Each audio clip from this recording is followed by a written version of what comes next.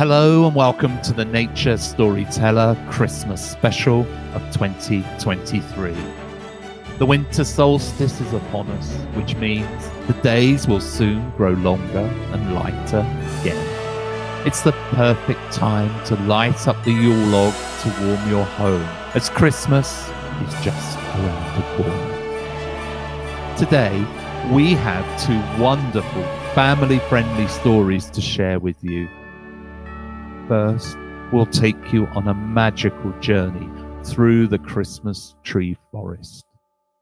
This tale is based on a traditional Scandinavian story of a remote place at the very top of the world where no one ever grows up. And they have a very well-known neighbour with a long and flowing white beard. So, if you have got your Christmas treats and a warm drink, please settle down, relax, and be still and silent.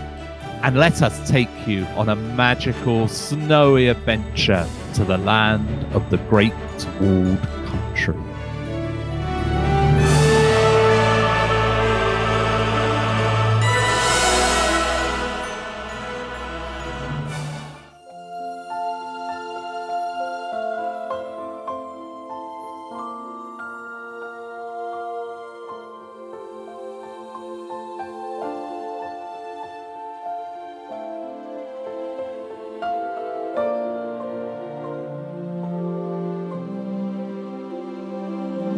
Far away and at the northern end of the world, farther than men have ever gone with their ships and sledges, and where most people suppose there is nothing but snow and ice, is a land called the Great Walled Country. This name is given because all around the country is a great wall. It's hundreds of feet thick and it's hundreds of feet high. It is made of ice and never melts in winter or summer. Of course, it is for this reason that more people have yet to discover the place. As I said, the land is filled with children, for nobody who lives here ever grows up. The king and the queen and the princess and the courtiers may be as old as you, but they are children. They often play with dolls and tin soldiers, and every night at 7 o'clock they have a bowl of bread and milk and go to bed. But they make excellent rulers, and the other children are pleased with their government. There are all sorts of curious things about the way they live in the Great Walled Country, but this story is only of their Christmas season. One can imagine what a fine thing their Christmas must be, so near the North Pole with the ice and the snow everywhere. But this is not all. You see, Grandfather Christmas lives on the country's north side, so his house leans against the Great Wall and would tip over without its support. Grandfather Christmas is his name in the Great Walled Country. We probably best know him as Father Christmas or Santa Claus here. At any rate, he is the same person, and best of all, he loves the children behind the Great Wall of Ice. One enjoyable thing about having Grandfather Christmas for a neighbour is that they never have to buy Christmas presents in the Great Walled Country. Every year, on the day before Christmas, and before he makes up his bundles for the rest of the world, Grandfather Christmas goes into the great forest of the Christmas trees that grows just at the back of the palace of the king and fills the trees with candy and books and toys and all sorts of good things. So, when the night comes, all the children wrap up snugly while the children in all other lands wait in their beds, and these children go out into the forest to gather gifts for their friends. Each one goes by themselves so that none of their friends can see what they have gathered, and no one ever thinks of such a thing as taking a present for themselves. The forest is so big that there is room for everyone to wander about without meeting anyone where you'd have to share your secrets. And there are always enough lovely things to go around. So Christmas time is an excellent holiday in that land, as it is in all the best places around the world. They have been celebrating Christmas in this way for hundreds of years, and since Grandfather Christmas does not grow old any faster than the children, they will probably continue to do so for many hundreds of years more. But there was once a time, so many years ago, that they would have forgotten all about it if the story had not been written in their big book and read to them every year when the children in the Great Walled Country had a very strange Christmas. There came a visitor to the land. He was an older man, the first stranger who had succeeded in getting over the wall for many years. He looked so wise and interested in what he saw, and heard that the king invited him to the palace, and he was treated with every possible honour. When this older man inquired about their Christmas celebration and was told how they carried it out every year, he listened. Then, looking wiser than ever, he said to the king, "Well, that is all very well, but I should think that children who have Grandfather Christmas for a neighbour could find a better and easier way. You tell me you all go out on Christmas Eve to gather presents to give to one another the following day. Well, why take so much trouble and act in such a roundabout way? Why not just go out together and everyone picks their own presents? That would save the trouble of dividing them again, and everyone would be better satisfied, for they could pick out just what they wanted for themselves. No one can tell you what you want as well as you can." Now, this seemed to the king to be a wise saying, and he called all his courtiers and counsellors about him to hear it. The wise stranger talked further about his plan, and when he had finished, they all agreed that they had been very foolish never to have thought of this simple way of getting the Christmas gifts sorted. If we do this, they said, no one can ever complain of what they have or wish that someone had taken more pain to find out exactly what they wanted. We will make a proclamation, and always after this follow the new plan. So the proclamation was made, and the plan seemed as wise to the country's children as it had to the king and the councillors. Everyone had at some time been a little disappointed with their Christmas gifts. Now there would be no danger of that happening again. On Christmas Eve, they always met at the palace and sang carols until it was time to go out into the forest.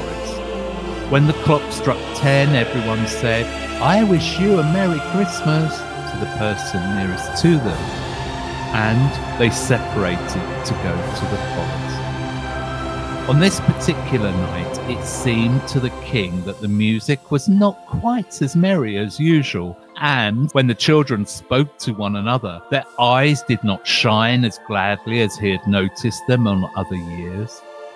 Still, there could be no good reason for this, since everyone expected a better time than usual, so he thought no more about it. The only person at the palace that night not pleased with the new proclamation about the Christmas gifts was a little boy named Inga. He lived not too far from the palace with his sister. Now his sister had a disability, and she had to sit all day looking out of the window from her wheelchair, and Inga took care of her and tried to make her life happy from morning till night. He had always gone into the forest on Christmas Eve and returned with his arms and pockets loaded with pretty things for his sister, which would keep her amused throughout the coming year. And although she could not go after presents for her brother, Inga didn't mind that at all, especially as he had other friends who never forgot to divide their good things with him. But now, Inga said to himself, what would his sister do? The king had ordered that no one should gather any presents except for themselves, or any more than they could carry away at once. All of Inga's friends were busy planning what they would pick for themselves, but Inga's poor sister could not get to the forest to get her gifts. After thinking about it for a long time, Inga decided it would not be wrong if instead of taking gifts for himself, he took them all together for his sister. He would be happy to do this, for what did a boy who could run about and play in the snow care for presents anyway, compared with his sister who could only sit still and watch others having a good time. Inga did not ask anyone's advice, for he was a little afraid others would tell him he must not do it, but he silently decided not to obey the king's proclamation. And now the chimes had struck 10, and the children were making their way towards the forest in starlight that was so bright that it almost showed their shadows on the sparkling snow. As soon as they came to the edge of the forest, they separated, each one going by themselves, although now there was no reason why they should have secrets from one another. 10 minutes later, if you had been in the forest, you might have seen the children standing in dismay. Some had tears in their eyes, exclaiming that there had never been such a Christmas Eve. As they looked eagerly about them to the low bending branches of the evergreen trees, they saw nothing that was hanging from the trees that you could not find on any other day of the year. High and low they searched, wandering further and further into the forest than ever before, just in case Grandfather Christmas may have chosen a new place this year for hanging the presents. But still, no presents appeared. The king called his counselors about him and asked them if they knew whether anything of this kind had ever happened before. But they couldn't tell him, so no one could guess whether Grandfather Christmas had forgotten them or some dreadful accident had kept him away. As the children were trooping out of the forest after many hours of wearily searching, some of them came upon little Inga, who carried over his shoulder a bag that seemed to be full to overflowing. Seeing them looking at him, he cried, "Are they not beautiful things? I think Grandfather Christmas has never been so good to us before." "What do you mean you can't see any presents?" said Inga. "I have my bag full of them." But he did not offer to show them because he did not want the children to see that they were all for his little sister instead of him. What do you mean?" cried the children. "There are no presents in the forest this year." Then the children begged Inga to tell them in what part of the forest he had found the presents. And Inga, being a good, kind-hearted boy, turned back and pointed to them to where he had been. "I left way more behind than I was able to bring," he said. "Look, there they are. Even from here I can see some things shining on the trees." But when the children followed his footprints in the snow to where he had been, they saw nothing on the trees, and thought that Inga must be walking in his sleep, dreaming that he had found presents. Perhaps he had filled his bags with cones and branches from the evergreen trees. On Christmas Day, there was so much sadness all through the great walled country. But those who came to the house of Inga and his sister saw plenty of books and dolls and beautiful toys piled up about his sister's chair, And when they asked where these things came from, they were told, why, from the Christmas tree forest, of course. And they shook their heads. The king held council in the palace and appointed a committee of his most faithful courtiers to visit Grandfather Christmas and see if they could find out what had gone wrong. The committee set out on their journey. They had an arduous work, climbing the ice wall between their country and the place where Grandfather Christmas lived, but they finally reached the very top. And when they came to the other side of the wall, they looked down atop his chimney. It was not hard to go down this chimney into the house, and when they reached the bottom of it, they found themselves in the very room where Grandfather Christmas lay sound asleep. It was hard enough to rouse him at any time, for he always slept 100 days after his Christmas work was over, and it was only by turning the hands of the clock around 200 times that the committee could do anything. When the clock had struck 12 times 200 hours, Grandfather Christmas thought it was time for his nap to be over, and he sat up in bed rubbing his eyes. "Oh, sir," cried the prince in charge of the committee, "we have come from the king of the Great Wall country, who has sent us to ask you why you forgot us this Christmas and left no presents in the forest." "No presents," said Grandfather Christmas. I never forget anything. The presents were there. You did not see them, that's all." But the children told him that they had searched long and carefully, and in the forest there had not been found a thing that could be called a Christmas gift. "Oh, indeed," said Grandfather Christmas. "And did the little Inga, the boy with the sister in a wheelchair, did he find none?" Then the committee was silent, for they had heard of the gifts at Inga's house and did not know what to say about them. "You had better go home," said Grandfather Christmas, who now began to realize that he had been awakened far too soon, "and let me finish my nap. The presents were there, but never intended for children looking only for themselves. I am not surprised that you could not see them. Remember that not everything that a wise traveller tells you is smart." And he turned over and began to go to sleep. The committee returned to the Great Wall country and told the king what they had heard. The king did not tell the children of the land what Grandfather Christmas had said, but when the next December came, he made another proclamation, bidding everyone to seek gifts for others in the old way in the Christmas tree forest. And so that is what they have been doing ever since.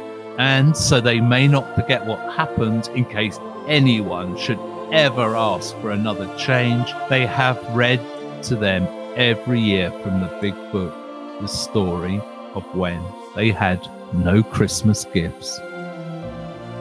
Well, I hope that doesn't happen to you this year, and that is a very good place for us to end our story.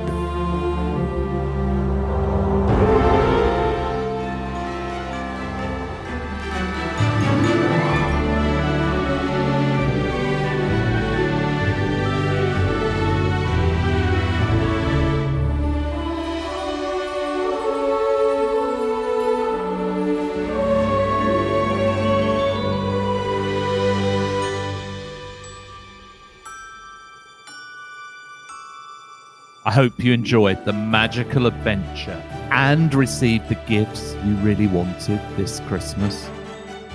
Don't forget to give gifts to those you love, your family, your friends, and your companion animals will all feel special when they receive your gift. And please, don't forget those who may be on their own this Christmas. A quick visit with a mince pie or a phone call could make their day so special. and let them know you were thinking of them. Now it's time for our main story of Christmas. It's not a traditional tale, but something from deep within our own imagination. Our tale is told by a young boy forced to join forces with the Snow Bunny and the Shadow Hawk, two characters from a book he has been reading, but together they must defeat the dark smoke and save the world. So, if you are ready, please get comfortable, snuggle under your blanket and join us on this magical fantasy adventure of the Snow Bunny.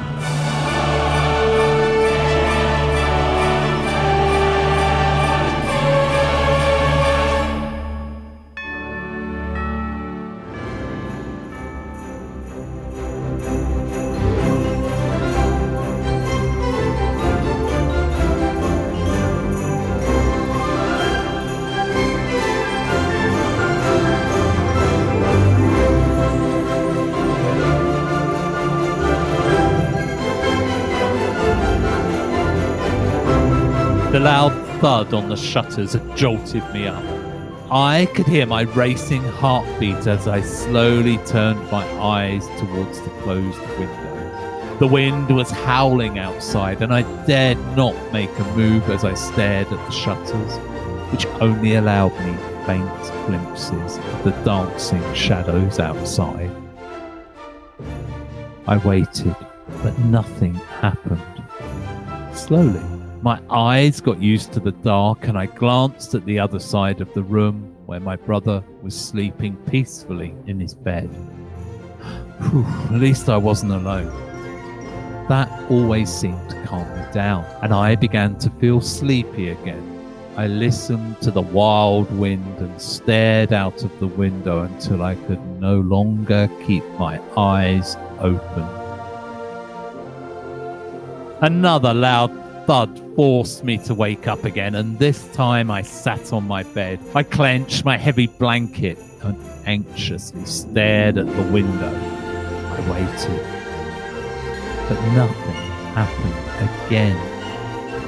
After a few deep breaths, I went to the window and I saw what was going on through the shutters. But before anything else, I reached for the lamp on the table beside my bed and I turned the lamp on.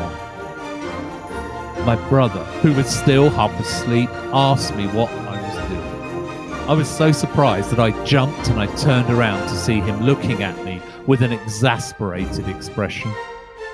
Before I could answer, he turned his back to me and told me to turn the light off and go back to sleep. He was annoyed that I had woken him up over what he thought was something so very trivial. Turning off the lamp, I saw the book still on my bedside table. It was The Snow Bunny, a story I loved so much that I had already read it 3 times. But I knew that I should stop reading it at night because it was making me a bit anxious and that I couldn't sleep very well. And maybe that's why I got scared of the tree branch knocking on my window. You see, in the book, a thud on the window is how the character first meets the Snow Bunny and helps him to defeat the dark smoke. I laughed to myself, oh, silly book, as I tossed it into the drawer on my bedside table and I turned off the lamp. I looked at my brother again, but he was either asleep or he didn't want to deal with me. I thought about returning to bed, but decided to go to the kitchen instead. You see, I was already wide awake now, so a small walk and maybe a glass of water might just help to relax and settle me down. I decided, though, to leave our bedroom door open, so on my way back, the nightlight from the hall would break the darkness in our room. I stretched on my tiptoes to reach the water glasses that were on the top shelf of the cupboard. I'd asked my parents so many times to leave one of them by the sink for me, but they never seemed to remember. They told me not to climb on the kitchen bench and reach for the glasses because it was just an accident waiting to happen. As my fingertips touched the cool glass, I thought, how do you expect me not to climb when you put them up so high? Finally, though, I got the glass and could have my water. I looked out of the kitchen window while turning on the tap. The water felt ice cold as it filled the glass, and I could see the blizzard in all of its glory from here. The snowflakes rose and fell with the wind, swirling endlessly, 1,000 snow fairies all doing a mad dance, happily celebrating the arrival of winter. It seemed so majestic and yet so terrifying at the same time. It was like a scene taken right out of a book. The Snow Bunny book, to be precise. I might meet him tonight, or the dark smoke might chase me around, I laughed as I drank my water and brought the glass back to my lips.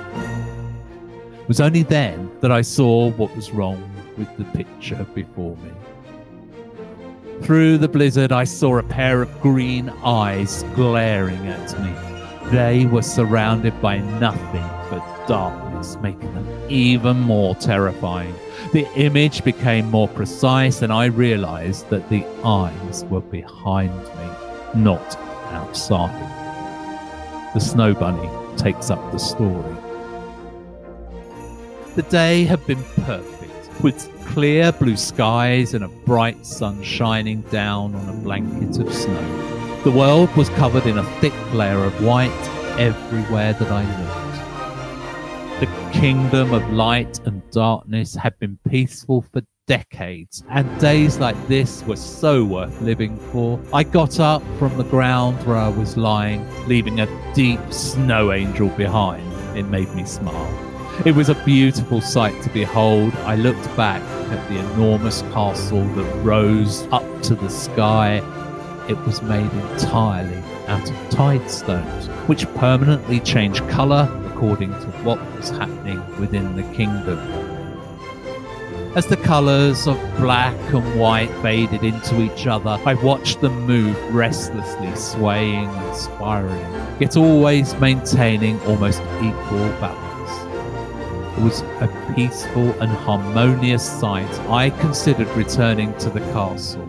However, the evergreen forest on the other side was calling me, inviting me to play, dig, stretch, and laze around until I was satisfied. I don't need a castle, I thought. I love my freedom. So I hopped excitedly towards the forest, bouncing and jumping into the air until I fell flat, feeling the soft, cold snow beneath me. It felt so good that I plopped myself on the ground even before I reached the woodland and turned my face to the bright sun. It was such a beautiful day, and I was very grateful for it. However, my peaceful moment was interrupted when something zoomed past me so quickly that it almost knocked me over. I jumped, my nose twitching uncontrollably, feeling a shrill chill down my spine. I couldn't see what it was. The feeling of terror was alarmingly familiar, though. I turned to look at the castle, and I saw that its tide stones were now almost entirely black. Oh no, this can't be happening, I said, and I turned to go back to the castle, but I noticed something up in the sky heading my way. As the Shadowhawk dived from the sky, I stayed put and it gracefully landed beside me. He held a clear crystal ball in his claws with a big crack covering more than half of it. How did that happen? I asked, before he had a chance to utter a word. He picked up the ball and pushed it towards me. One of our younger ones picked it up, he said, staring at the ball as if he couldn't believe it. You are not supposed to touch it. Well, yeah. He didn't know that, apparently. Hawk looked puzzled as I quietly looked at the empty, broken crystal ball. I was seethed inside, thinking of all the trouble, all the pain, and the misery we had been through to put the dark smoke away, and now it was accessible again because of such a silly reason. Shadowhawk abruptly turned towards the woodland. "We have to hurry," he said. "It's almost at the Transcendence Tree." And he turned to me. "I will guide you." I looked at his face. One of his eyes was half closed with a deep scar running right through it, courtesy of our battle with the dark smoke. "Don't worry," he said. "It takes much more than this to slow me down." He spread his wings and took off to the sky. "Try to keep up," he shouted as he took to altitude. Shadowhawk guided me to the Transcendence Tree, which I couldn't see, but he could, and it kept the door open. I jumped into the middle of the tree. Now we return back to my kitchen and I take up the story again. I suddenly realized that I had dropped the glass. It shattered on the kitchen floor as I ran out of the kitchen and into the living room. The thing appeared before me, blocking my way. I screamed for my family as I tried to escape, but it kept growing and filling the air. I rushed to the back door, tears in my eyes, trying to get out. I couldn't. I was trapped in a room with a mysterious dark presence slowly closing in on me. Despite my efforts to open the door, that lower latch stuck.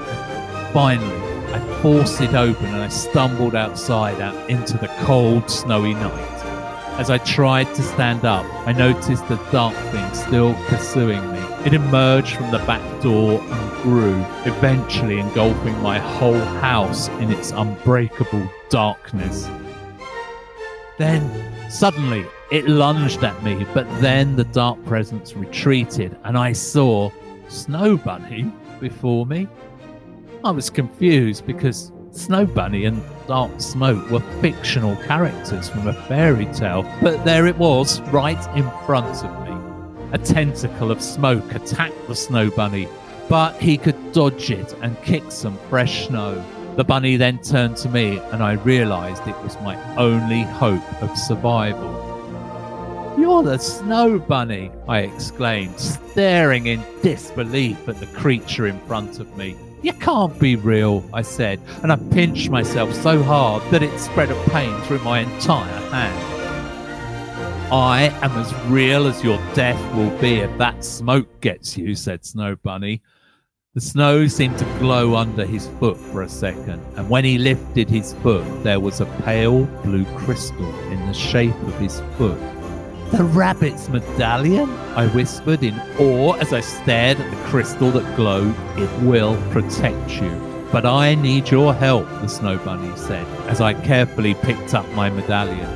It felt smooth and cold in my hand, but at the same time, all my fear and anxiety had vanished. I felt as safe as if I was in my mother's arms. Then I remembered. My mum, my dad, my brother, they were all in that house. They were trapped inside the darkness and it had swallowed up everything and was still continuing to grow. "My family's in there," I cried. "All right, keep it together," said the Snow Bunny. Despite appearances, he wasn't as cute as he seemed. "Hurry up and follow me. Your family will be fine." He hopped towards the other side of our garden, where an old oak tree stood, its branches long and barren, snapping around in the cold wind. I looked up to my bedroom window, but could only see darkness in its shadow. The dark smoke had taken over my entire house and continued growing and stretching, but it never came close to the oak tree for some reason. "Bunny!" I heard a rough voice over me and I looked up. No way. Why was the Shadowhawk here too? "We'll have to hurry up," the hawk said to the Snow Bunny as he hopped towards him. "I need your help to trap dark smoke again," the Snow Bunny said. "If we can manage to contain it, I looked up to where my bedroom was supposed to be, where my brother was supposed to be asleep. Of all the places that dark smoke could have come, he had to pick my house. Suddenly, the snow bunny asked, "What about the door?" Confused, I stared at an image that made no sense. What do you mean?" I asked. "They are holding it open on the other side," said the snow bunny. It was then I saw Shadowhawk. I shouted to the snow bunny to watch out, as Shadowhawk was a bad guy. The hawk looked at me confused and said, "I'm the bad guy?" "You're not the bad guy," the snow bunny said, looking at me. "What do you mean, bad guy?" Well, he's from the kingdom of darkness and is fighting you because he wants to take over the kingdom of light," I said in desperation. "Wow," the hawk exclaimed. "Evil overlord. I can live with that." All right, said the snow bunny. "First of all, there is no kingdom of darkness fighting the kingdom of light. It is the kingdom of light and darkness. It is one kingdom. Second, I don't understand what you're saying. And third, none of it is essential right now." I felt embarrassed for my lack of knowledge and understanding of their world, especially as I'd read the book 3 times already, but I knew that I had to help. I had to be brave for my family and the kingdom of light and darkness. Snow Bunny takes up the story. Fortunately, he wasn't startled when I spoke.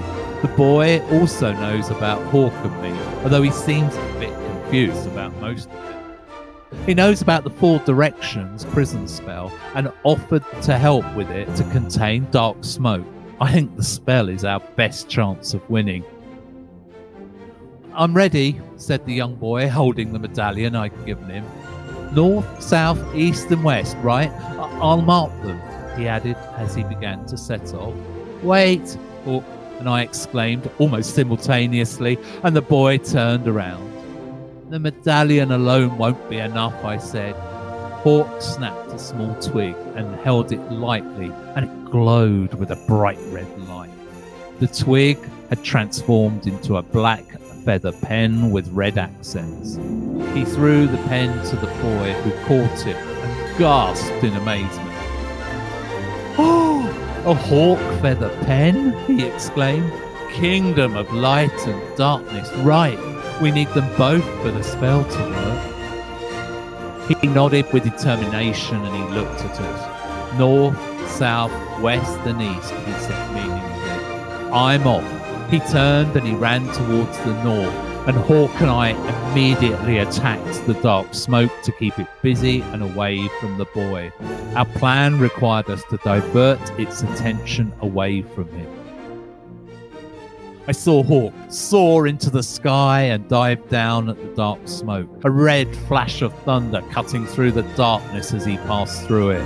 Meanwhile, I headed towards the garden gate, where one of its tentacles had stretched beyond the house's boundaries. I charged through it, creating a small whirlwind of snowflakes that dispersed it. I stood at the entrance and let the snow and wind envelop me. Although it was only a light blizzard, I felt the force of the frozen wind and I saw the snowflakes dancing around me. In this world, winter was alive and I was connected with its energy. I focused on the garden where I concentrated most of the blizzard's force. The snow and the wind were willing to cooperate and the dark smoke was trapped within the garden's limits. Now I could concentrate on weakening it to make its imprisonment easier. I saw the boy. He was now running towards the south as I launched an attack. It was good because one mark was already now in place. With the wind and the blizzard gathered around the yard, he moved so much faster. Hawk was flying around and cutting through the dark smoke while I jumped high and landed in the darkest part I could find. I felt the soft snow underneath my feet and I kicked my back feet up, sending a cloud of snowflakes up into the air. I heard a deep, painful growl as the darkness around me cleared away. I kept attacking the dark smoke this way, forcing it to pull back. to shrink to a more compact size. Meanwhile, Hawk was doing the same from the air, and the blizzard still circling the garden provided an impassable barrier. There was no way out for it, and the dark smoke was already cut down to the size of the house. I could see parts of this house chimney protruding, which meant we were doing a great job. The boy was at the east now. It was almost time. "Hawk," I said, and saw my friend stop, dive, and turn to me. "Start circling him." He immediately rose and started circling at the top of the dark smoke so fast that he was causing a whirlwind to form. I hopped on the ground looking for that thing's eyes. I needed to know where they were to form the spell accurately.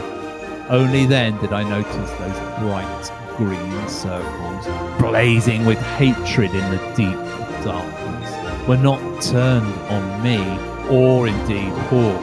They were turned towards the boy, crouched on one knee on the snow, completely absorbed in drawing the last mark correctly. I don't know if the dark smoke knew he was the key to its imprisonment, or if it felt this was over and wanted to take one last revenge. It launched itself at him at full speed, and I rushed to stop it. I jumped and I managed to land on the boy's shoulder, knocking him over at the last minute. Then I turned and jumped right at those eyes, making my spell. I didn't know if he had managed to get the last mark done, but the way things stood, I could only hope. And now I take up my story again. This was the last one. I had to draw the previous mark, and it would be over. Thankfully, the blizzard had quietened down, and I could now move without feeling like my skin would freeze and fall over with every move. I rubbed my hands, heated them with my breath, and then I began. Firstly, I gently pressed the medallion into the snow, making an imprint. Then I used the pen to trace the imprint and drew 4 dots like a cross in the center. It was difficult, as I was trembling from cold and my hands were frozen. The fate of the world depended on whether I did this right. Slowly and carefully, I traced the imprint and completed it with a sigh of relief. I was so focused on completing the task that I didn't notice what was happening around me. Suddenly, someone violently pushed me, causing me to fall on my side. I saw the snow bunny and the dark smoke right before me. The snow bunny turned and hopped into the dark smoke's eyes, causing it to jolt back. There was a loud bang and a growl, and then the dark smoke exploded, sending a wave of air towards me. It knocked me back. I fell over and everything went dark. When I opened my eyes, I found myself in my room. The shutters were open, and I could see a clear blue sky outside. I looked around, and everything seemed normal, except that I couldn't find the Snow Bunny book I'd left on my nightstand before falling asleep. My brother came into the room and said good morning to me, and that's when I realized this might all have been a dream. As he left, he stood at the door and turned to me and said, "Come and join the snow war before I bring the war to you." Playing in the snow made me happy, so I jumped off my bed. I noticed my slippers were wet, but I ignored it. I was more focused on playing in the snow. As I took a step, I felt something fall to the floor. I looked down and I saw Rabbit's diamond blue medallion and Hawk's black feather pen on the floor before me, and I realized that this was not just a dream. And that is the perfect place to end our story.